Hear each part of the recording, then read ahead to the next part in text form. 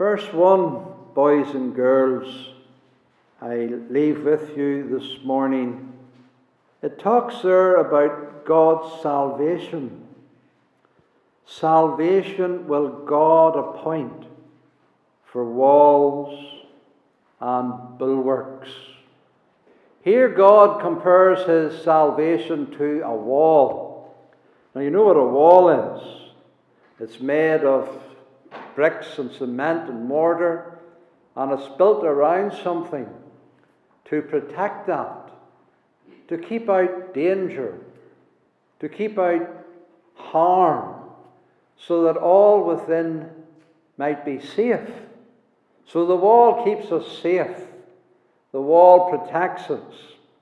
And I was reading in the news during the week about the floods down in England.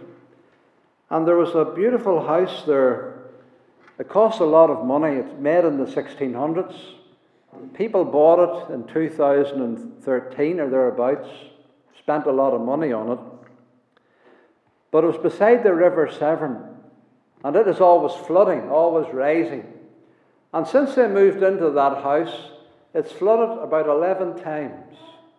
Their house has been flooded 11 times. And then they decided that they'd build a wall. And they did. 7 feet high, a massive property. They built this massive wall around that property, spent a lot of money, thousands and thousands and thousands upon it.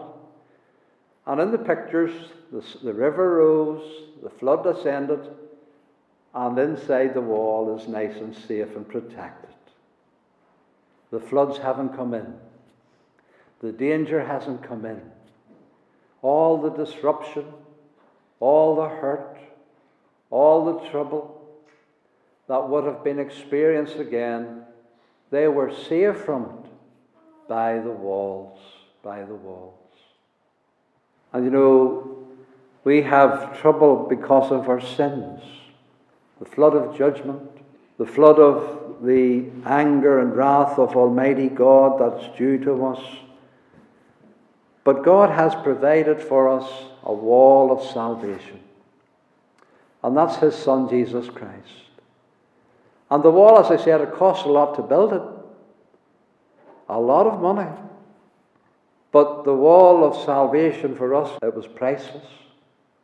It cost Christ his life. It cost him his blood. He bought it with his blood that he may provide for us a wall of salvation. It's a bit like Noah's Ark, isn't it? The people were in the ark, and the floods were battering against it, but never come into the ark because of the walls of the ark. And that's what God is saying here, that he'll be our salvation. He'll be to us a wall and a bulwark against everything that might harm us and hurt us eternally. And that's in his Son, Jesus Christ. And so, boys and girls, the most important thing for you is to know this salvation and to be inside the wall, to be within the salvation. And we call that being in Christ. We have to be in Christ, in him who is our salvation.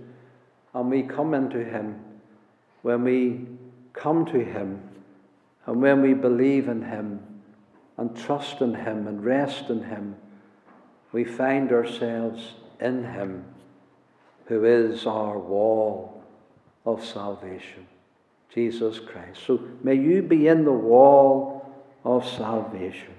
Let us pray.